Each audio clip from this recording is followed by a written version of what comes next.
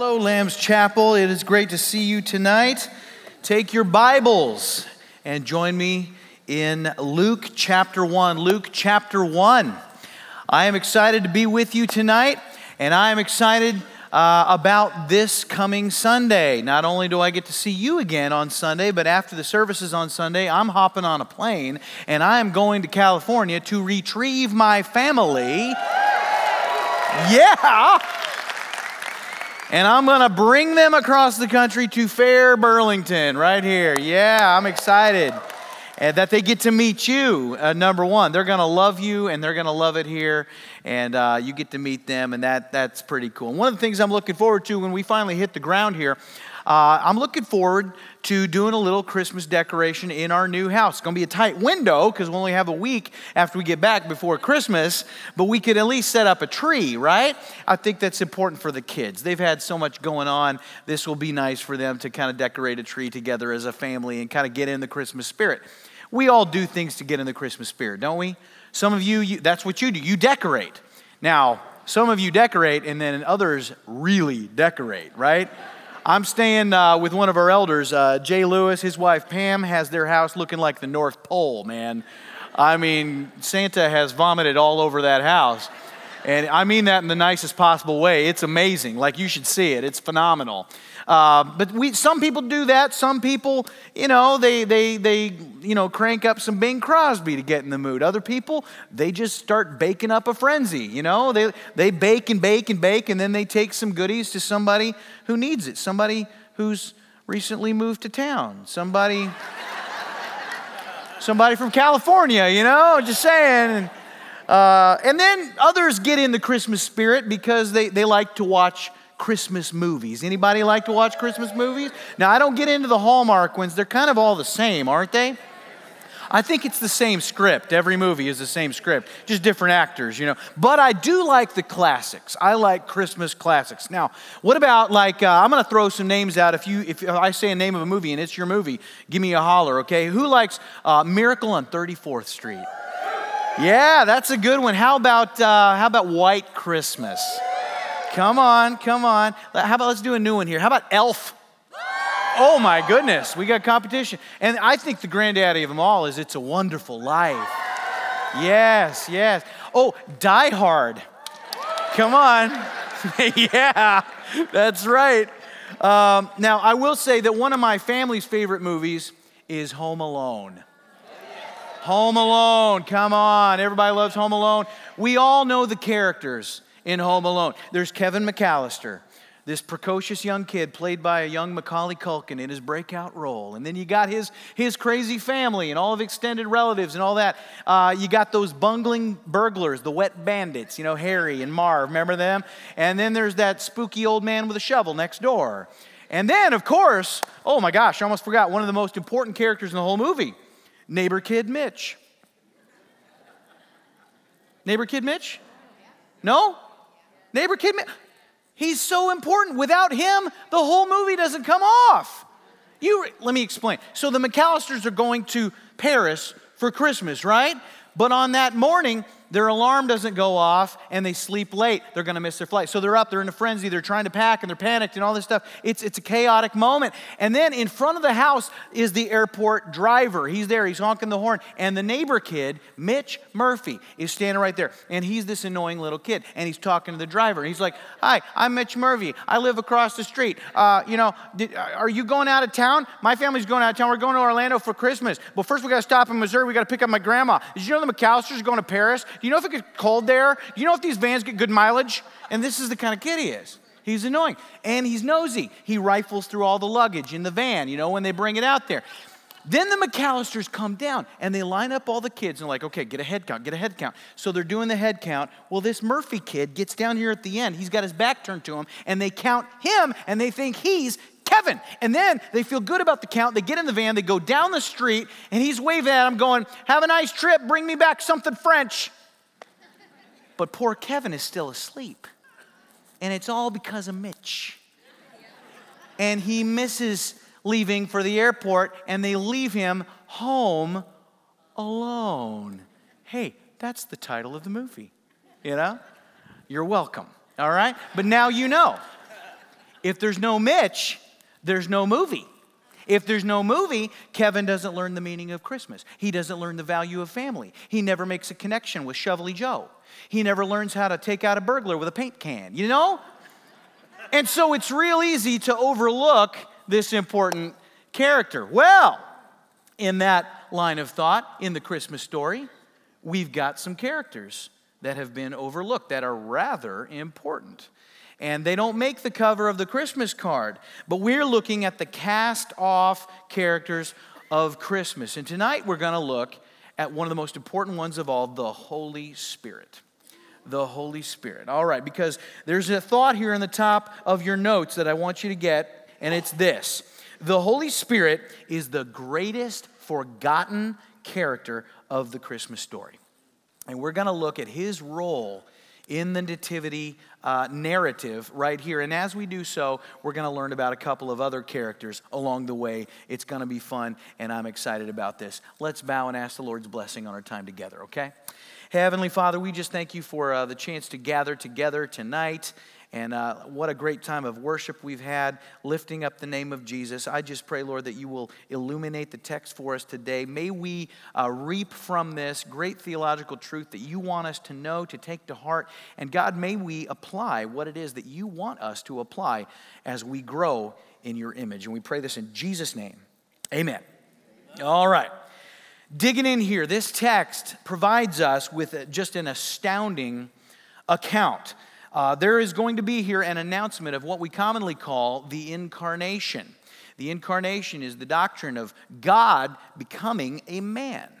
God taking on human form, taking on flesh. And that event necessitates something called the virgin birth. It's this idea of this young girl, this virgin girl, never has known a man. This girl named Mary. And a supernatural work is done in her, and she miraculously conceives in order to give birth to the Son of God. Now, some people in Christian circles, they say they believe in God. They say they believe Jesus is God. They pray to him. They worship him. But they struggle with the concept of the virgin birth.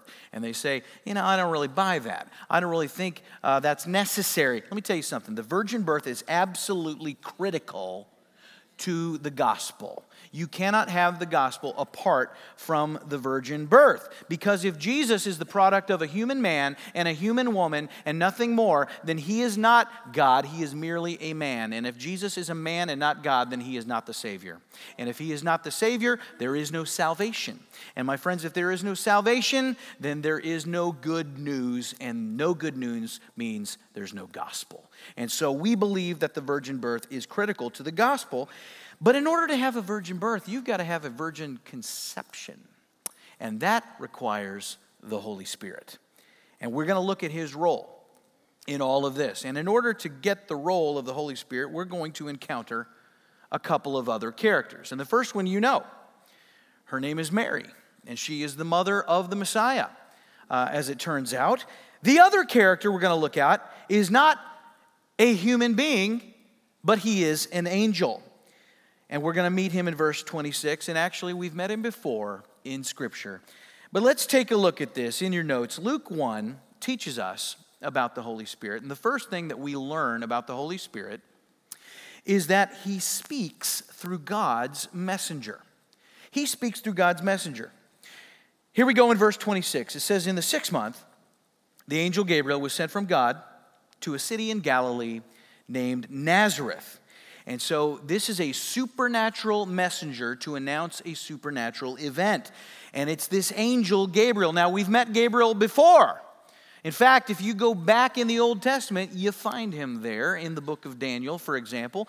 And that's remarkable to encounter a character as far back as Daniel, and then to encounter that same character in the New Testament, because this is centuries and centuries apart. You certainly can't say that of just any character in the Bible, but this is an angel.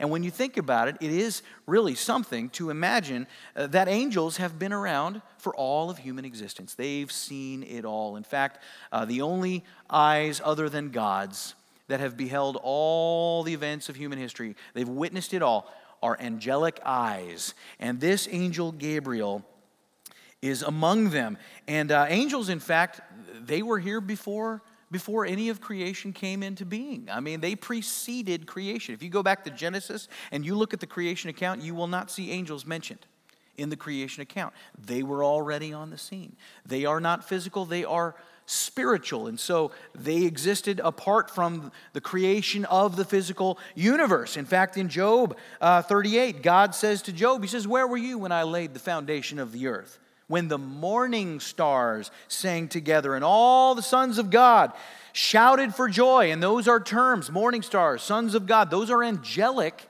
terms. And so what he's saying is they were here, they were observing as I created, they witnessed it all. And so this angel has been around. And when he appears in the book of Daniel, he explains divine visions to the prophet. And if you look at the very beginning of the chapter that we are now reading, you see Gabriel right there, and he is revealing something to the priest Zechariah to inform him that his aged wife is about to have a baby. And so we've seen this angel before. Now, what does he have to do with the Holy Spirit? Well, when he instructed the prophet Daniel and revealed the vision of God, for example, the 70 weeks prophecy and others, the expectation on the prophet is that the prophet would write it down. Okay? Write down this vision, prophet. Now, what do we call that? When God speaks and a human author, divinely selected by God, transcribes the word of God that is revealed to him, what do we call that process? We call that inspiration. Inspiration. It comes from the Greek word theopneustos. Theos, God. Pneustos or pneuma is the root. Spirit or breath, okay? And so what this is God, through the power of the Holy Spirit, speaking to a divinely appointed human author to transcribe the very thoughts of the Most High God. And we call the outcome of that Scripture. The Bible that you are holding in your hands, in your lap, on your phone, that is the product of divine inspiration. It is from God. You need to know that's the Word of God. It's not the word of man. And it came by the power of the Spirit. So when God speaks through any messenger, he is speaking by the power of the Spirit. And so Gabriel comes to this region, Nazareth in Galilee, and by the Spirit, number 2 in your notes, he comes to God's elect. He's come to this place of darkness, this place where they are intended to behold the light. And he comes, verse 27 says, to a virgin, betrothed to a man whose name was Joseph in the house of David, and the virgin's name was Mary. All right, so I realize we're focusing on the Holy Spirit, but let's just talk about Mary here for just a moment. Let's talk about her. It says here, it goes out of its way to twice say that she's a virgin. Now, the first thing that we can assume, that because she's a virgin, it's safe to assume that she is also young. Scholars believe that Mary is likely no more than 13 or 14 at this point. Now, that is far younger than most movies and TV shows and stage presentations would dare to depict right here.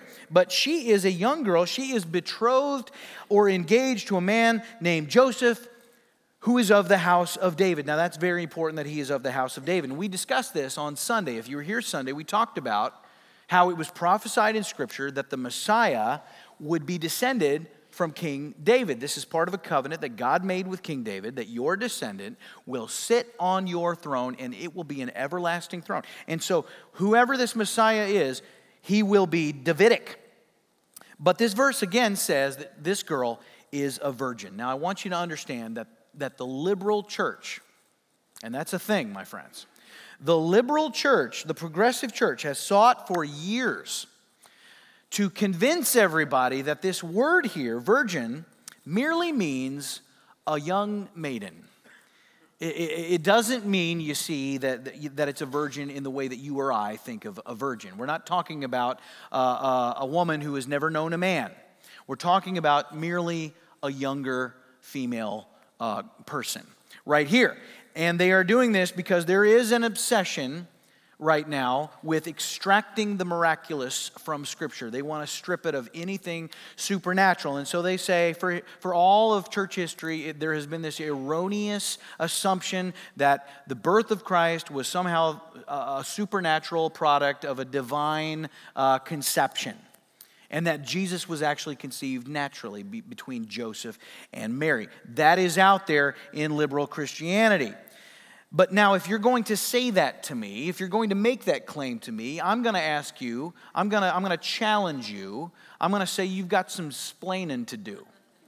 All right? Because if that is the case, why then will Mary say, as we'll see in the text later, she's going to say after this encounter, how will this be since I am a virgin? Why will she be so dumbfounded as to how she's going to have a child? If virgin merely means that she's a young girl, you see. You got to explain that to me. You must also explain to me why the angel Gabriel responds to that with the phrase, nothing will be impossible for God. The conception of a child is not impossible. It is not unfeasible. And yet, Gabriel seems to put it in the category of that which mankind would seem to be impossible because it's a virgin involved. You must also explain to me why, when Joseph finds out that Mary is pregnant, that he secretly tries to divorce her. Why is he doing this? Because he knows that he's not the father of that child. And it's a scandal. And the only way he knows he's not the father of that child is because Mary and Joseph at this point have not had any relations that would result in a baby. The fact is that this girl, Mary, has never been kissed. She's never been touched, and she knows it, and Gabriel knows it because he specifically went to a virgin. The text says God sent him, so God knows it. Joseph knows it. Matthew and Luke, who both wrote about it, they know it. Folks, that's what you call primary sources right there. That is some reliable sources. Christ is going to be born to a legitimate, actual, physical virgin girl who has never been intimate with a man in her life. And then we read in verse 28, this angel, he came to her and said, "Greetings, O favored one, the Lord is with you." She was greatly troubled at the saying and tried to discern what sort of greeting this might be. And the angel said to her, "Do not be afraid, Mary, for you have found favor with God." I want you to underline the word favored and favor in that text right there. Because this is why we speak of the Holy Spirit coming to God's elect. That's why I had you fill in that blank with the word elect. She is favored. Much has been made of Mary. If you grew up Catholic, you know that to be true. She has been venerated. She has been celebrated. She is worshiped in some circles. She is prayed to. She has been called the Queen of Heaven in Catholicism, which, by the way, does not appear in Scripture anywhere except in a text dealing with idolatry. She's been practically deified around the world. Have you ever heard the phrase Immaculate Conception? Have you heard that? Some people assume that's just the virgin birth. That has nothing to do with what we call the virgin birth. It has nothing to do with the birth of Christ. It has to do with the birth of Mary. The Immaculate Conception in Catholicism refers to the idea that Mary was born completely free of original sin, that she was born sinless. Okay? Is that true? Does the Bible teach that? What does the Bible say? The Bible does not suggest in any way, shape, or form that Mary was born free of sin. Hers was a normal human birth. Right here in Luke 1, we've got this angel of God. He greets her, calls her favored one. Favored one. Some versions say, "Greetings, you who are highly favored." Highly favored. Comes from a single Greek word, karitao. Karitao, the root there is from the root word charis. Charis. I have a sister. My sister's name is Charis. Charis. Same word. You know what it means? It means grace. It means grace. And so karitao means much grace. This woman is the recipient of much grace. What is grace? Grace is unmerited favor. It is undeserved. Can you earn grace? No, it is the gift of God. Amen? And so what this means is that Mary As a favored subject, she is approached by God not because she is sinless, not because of anything that she has done, not because she is a moral example to be upheld. God coming to her is indeed an honor. It is not a reward. And later on, we're going to hear from Mary. She's going to sing unto the Lord, and she's going to recount what we would call the Magnificat in Christian history. In verse 46, she's going to say, "My soul glorifies the Lord, for he has been mindful of the humble state of his servant." Speaks of herself in such lowly terms. She says, "All generations will call me blessed." She's blessed. To be blessed is not something you do yourself. "For the Mighty One has done great things for me," not things I have done. He's done it for me. And she says, "His mercy extends to those who fear him." And so mercy is not granted to those who are born sinless. She needs mercy, just like you, just like me. This is a girl, she loves the Lord. She wants to honor the Lord. She wants to obey the Lord. But she's in need of grace. She has a need for a Savior, just as you or I do. And there are many misconceptions about Mary. Some people assume that, because she was a virgin when she gave birth to Christ, that she just remained a virgin the rest of her life. We call that the perpetual virginity of Mary in Catholicism. It's not biblical. We know that she didn't remain that way because it says in Matthew 1:25 that Joseph had no union with her until she gave birth to a son. And so we know that they did not engage in any relation of that nature until Jesus was born. But after that, they enjoyed a normal marital relationship. Now, presumably not right after that, all right? But at some point, she had a whole slew of kids, and we read about it. Jesus had many brothers, many sisters. James in the Bible was his brother. Jude was one of his brothers. In Scripture, Christ never declares that Mary is to be worshiped. He certainly had opportunity to do that. Did not. The apostles did not elevate her, give her any special prominent role. The Bible does not record her death. Nothing is ever said in Scripture about Mary ascending to heaven. So there's a lot of clarifications to be made about Mary. Do we pray to Mary? No. There is one mediator between God and man, the Lord Jesus Christ. We don't pray to anyone but him. And so Mary is just a God-fearing girl who God elected according to his will. And that's what this meaning of the elect is. She unified her will with God's will, but he chose her independent of anything that she ever did, of any inherent worth that she had. He didn't choose her according to her actions or her personal worth. He chose her according to his will. And my friends, when you are saved, you are not saved by God because of anything you have done. You are not saved by God because you had some inherent worth that you came into this world with, and thus he just automatically saved. No, he saved you. He chose you in accordance with his will. You are the elect of God. All right? Now notice one more thing here, that when the angel greets Mary, it says that she was greatly troubled at the statement. You who are highly favored, the Lord is with you, he said. And then we see that she is troubled. Why is she troubled? Well, why is the Lord with me? What's coming my way? Whereby I need this divine power. It troubled her. And this leads us to the third thing that this text teaches us about the Holy Spirit. Number 3 in your notes. He informs us of God's blessing. He informs us of God's blessing. Verse 31, it says, "And behold," says Gabriel, "you will conceive in your womb and bear a son, and you shall call his name Jesus." That's an awful lot to lay on a young girl. That's a heavy, heavy revelation right there. Now notice here the child's name. He goes ahead and he tells her what the child's name is to be. She's not going to pick just any name. It's going to be Jesus. What's significant about that name? We say that name all the time. We've sung that name tonight. We say it, we sing it, we pray it, we read it. What does it mean?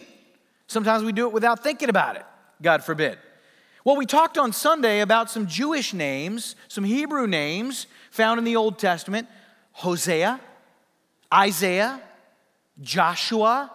And we talked about how they all basically mean the same thing. They mean Jehovah is our salvation. That's what they mean? Hosea wrote to the northern kingdom about the mercies of God, about the fact that he would not forget them. He would raise them up even though they were condemned. Hosea, God is our salvation. Isaiah wrote to the southern kingdom that God would not forget them, that he would be their salvation. He would send his suffering servant. God is our salvation. Moses and the old generation, when they led the Israelites through the wilderness out of Egypt, before they got to the promised land, Moses and that first generation were not allowed to go in because of disobedience. Who led the Israelites in? Joshua.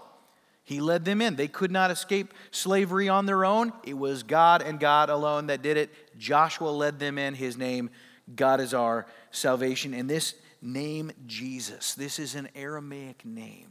And it is a takeoff on those Hebrew names from the Old Testament, and it means the same thing. And the idea in this name, Jehovah Saves, is that man has complete inability to gain deliverance. It is by God's power alone. If I were to ask you today, if you were to die right now and you were to stand before God and he were to say, why should I let you into my heaven? What would you say? Now you might say what many people throughout human history will say. And if you ever ask that question to someone on the street, you'll probably get an answer like this. They'll say, well, I've lived a pretty good life. Overall, I'm not perfect, but I'm better than that guy. I'm better than Hitler, huh? I mean, I do good things. I do this, I do this, I do this. And you'd give me your moral resume, And if you did that, I'd have to take you to Scripture. I'd have to say, you know what the word of the Lord says? It says in Acts 4:12, and there is salvation in no one else, for there is no other name under heaven given among men by which we must be saved. And what is that name? It's Jesus. Jehovah is our salvation. It's not you. It's God and only God.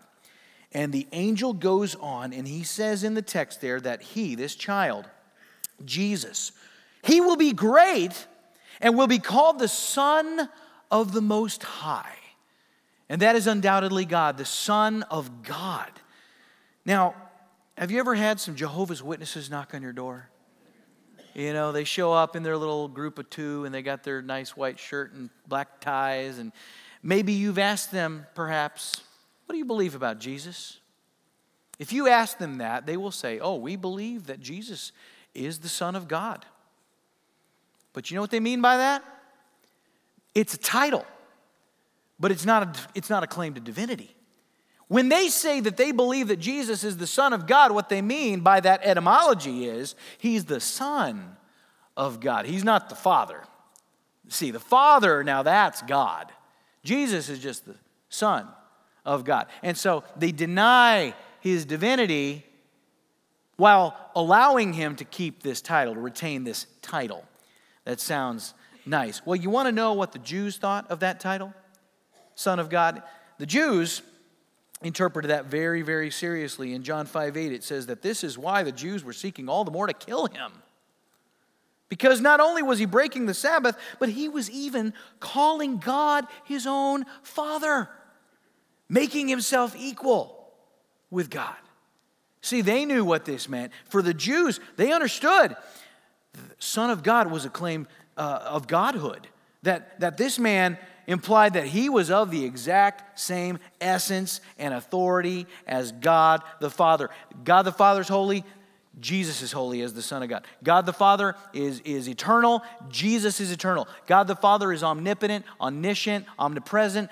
Jesus is all three of those things too. They understood what this title meant, and they were willing to kill him for it. And Jesus evidenced that he had the authority of God. Every miracle he performed all throughout his public ministry, he healed the sick, he healed the lame, he healed the blind, he calmed the wind, he calmed the waves, he raised the dead, he raised himself. He asserted his deity. The Son has always been regarded by Scripture as undiminished deity. And Gabriel asserts that this is more than just a human baby. And he goes on to say in the text that, and the Lord God will give to him the throne of his father David, and he will reign over the house of Jacob forever, and of his kingdom there will be no end. Kind of sounds like what we read in Isaiah on Sunday.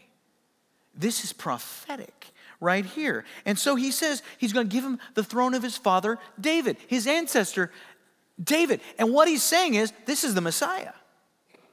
Because we know from the Old Testament that the Messiah will be descended from David. It will be on the throne of David that the Messiah will be seated. And so this individual is the promised one. How far back does this promise go? Well, we know it goes back to David when God made his covenant with King David, but it goes back farther than that.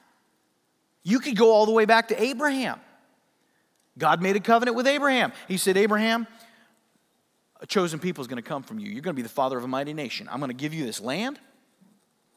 I'm going to make you the father of descendants.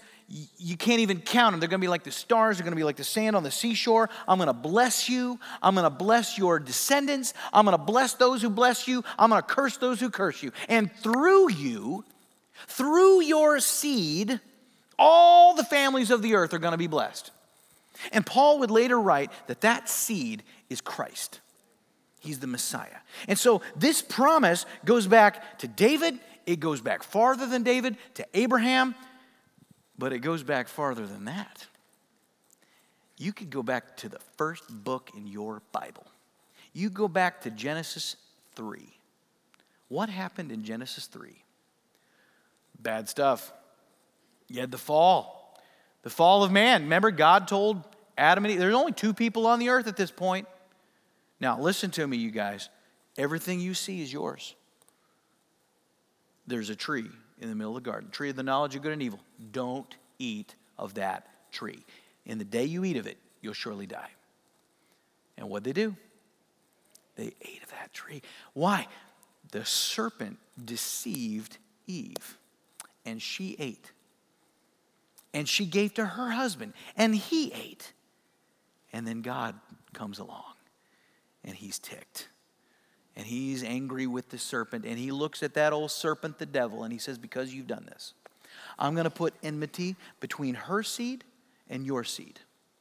And her seed will crush your head, but you will strike his heel. Now, who is the seed? That's Jesus Christ. What have we just heard in Genesis 3? The gospel. It's the gospel. Trivia question, where does the gospel first appear in Scripture? Not Matthew, not Mark, not Luke, not John. The first appearance of the gospel is in Genesis chapter 3.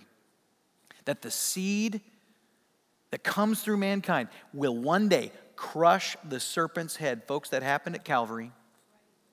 But in doing so, the serpent would strike and bruise his heel, and that is symbolic of the price that he paid. He had to lay down his life. In order to have that victory, he had to lose his life.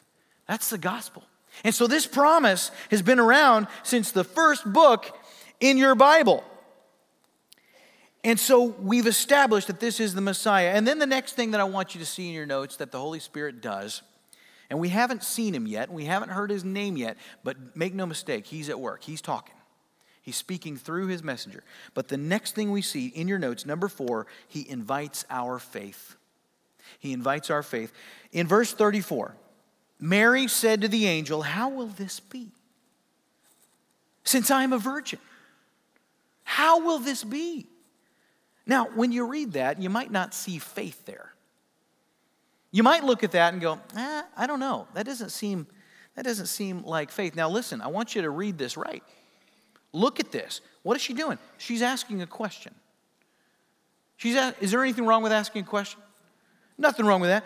So I want you to understand something. This is not doubt. This is not doubt. This isn't like earlier in chapter 1 when this same angel Gabriel, he goes to Zechariah. He says, Zechariah, your wife, who's very old, she's going to have a baby. And he says to the angel, he says, how will I know this? How will I know this? My wife and I are very old. How will I know this is of God? Now, folks, that's doubt. That was doubt. He's looking for proof of the message's authenticity, as though an angel isn't proof enough, Mary's not asking for credentials here. She's not looking for proof. She's curious. There's not a thing wrong with that. She has faith. She makes a request of this angel. She wants to know how. How's God going to do this? She's marveling at this. She doesn't understand that this will happen. How many of you believe in God? All right. How many of you believe in Jesus, right? You believe Jesus is the Son of God. Okay? You trust him, right? You trust him. Now, how many of you understand absolutely everything about how God works? You got it all figured out. You're like, if you got a problem, I'll solve it. Did I just bust out Vanilla Ice? Man, that's embarrassing. Anyway, you don't have to understand everything about how God works, do you? To have faith? Isn't it possible that even though you don't get it all, you don't understand exactly what's going to happen or how it's going to happen, that you can still believe and trust and have? It's kind of the definition of faith, isn't it? All right, you don't have to be a great theologian. By the way, lots of theologians that don't have everything figured out. Some of them don't have anything figured out. But she's got faith. And by the way, faith did not originate in Mary. It didn't start here. It didn't start here. You know where it started? It started with God. Faith is from God via the Holy Spirit. Hebrews 12:2 says he is the author and perfecter of our faith. Romans 12:3 says, for by the grace given to me, I say to everyone among you not to think of himself more highly than he ought to think, but each according to the measure of faith that God has assigned. God assigns, he apportions faith. It comes from him. It starts with him. He empowers our faith via the Holy Spirit. And so in faith, Mary asks this question and the Spirit answers through Gabriel. And this is number 5 in your notes, that he imparts God's power. He imparts God's power. Look at verse 35. It says, and the angel answered her. This is the answer to the question. How will this occur? How will this happen? How can this be? Here's the answer. The Holy Spirit will come upon you, and the power of the Most High will overshadow you. Therefore, the child to be born will be called Holy, the Son of God. This is the heart of the doctrine of the incarnation. Right here in this verse, the Holy Spirit is going to come upon this virgin girl, and the power of God will overshadow her. That word is very important. The concept, the theme, the image of the shadow of God, that is a theme in the Old Testament that is very, very important. It has to do with man's utter inability. It has to do with God's might to deliver. That's why David writes in Psalm 91 that he who dwells in the shelter of the Most High will abide in the shadow of the Almighty. In Psalm 57, be merciful to me, O God. Be merciful to me, for in you my soul takes refuge in the shadow of your wings. It's this image of man's utter helplessness and this divine covering whereby it is communicated as the angel communicates to Mary. Basically, you don't know how this is going to happen. You don't have the ability to make this happen. You are not even an adequate vehicle by which this is going to happen. But what you need to understand is God's got this. He's in total control. This is a complete act of God. And the means by which God is going to accomplish this, Mary, is the Holy Spirit, who, by the way, is God. He is God. I mean, honestly, this is how the Bible reads from beginning to end. Zechariah 4:6, not by might, not by power, but by my Spirit, says the Lord. It's all done. The Holy Spirit is what God has always used to accomplish his purposes in the world. First of all, the Holy Spirit is God. Are we on the same page there? The Holy Spirit he's not a force. He's not an entity. He's not an it. He's got a personality. He is a member of the Trinity, a member of the Godhead. In John 14, Jesus is in the upper room. He's with the disciples. He's already told them, boys, I'm leaving. Where I'm going, you can't go. Okay?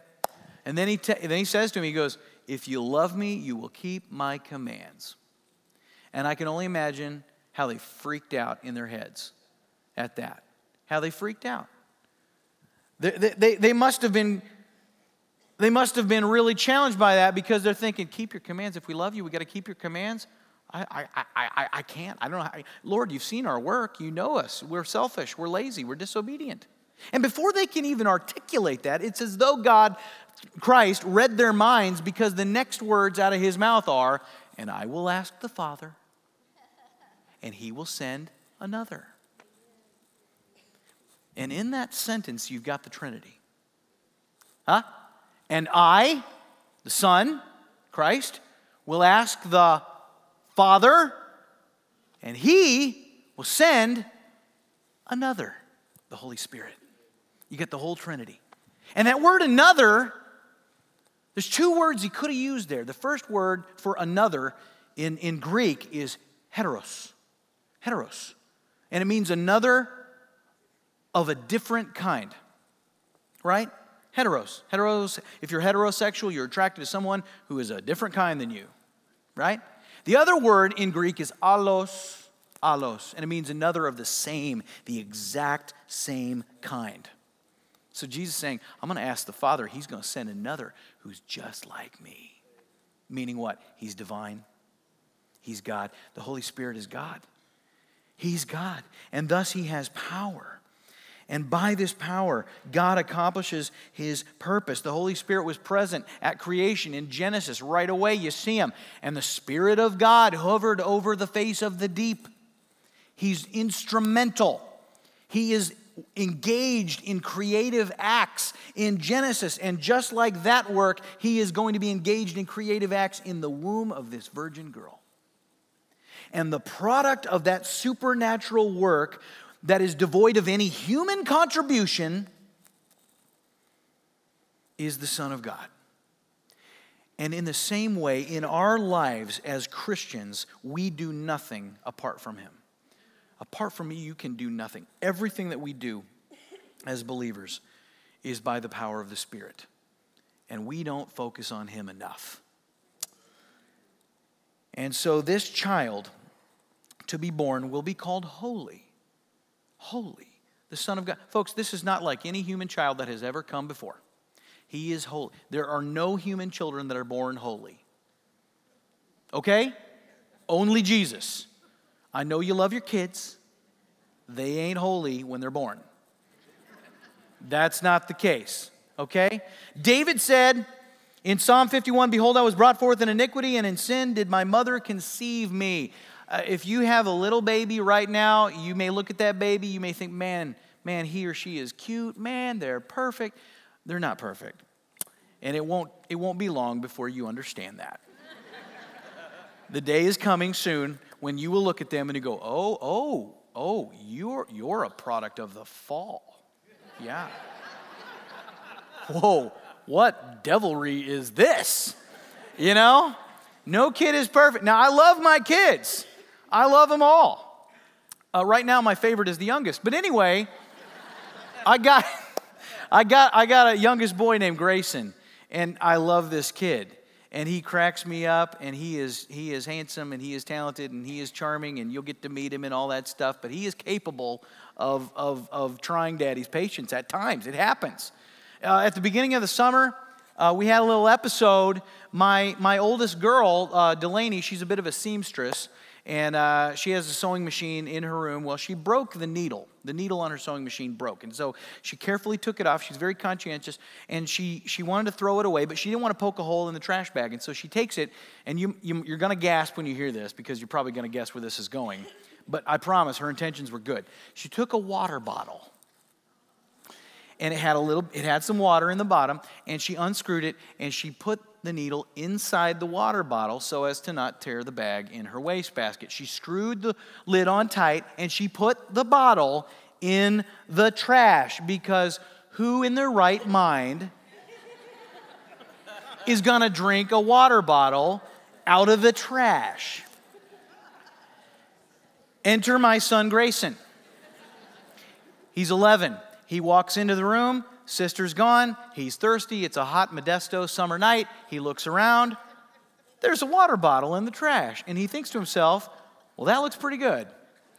And he takes it and he guzzles the whole thing, needle and all. His sister comes in the room, sees the water bottle, says, wait, well, where did you get that? Oh, no. And they come downstairs. She tells us what happened. I said, get your shoes on. Let's go to the ER. We got to go to the ER.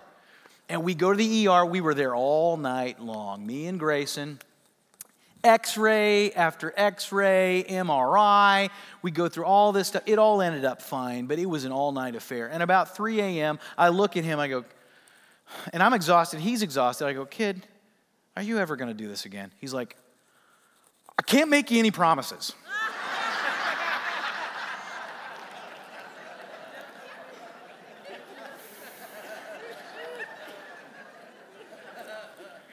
Conceived in sin, brought forth in iniquity. Just like you and just like me. But not Jesus. Not Jesus. He's the Son of God. He came into the world, not the purpose, not the product of human work, but the product of supernatural, spiritual conception. Incidentally, the living Word of God, Jesus, and the written Word of God, the Bible, have the same origin.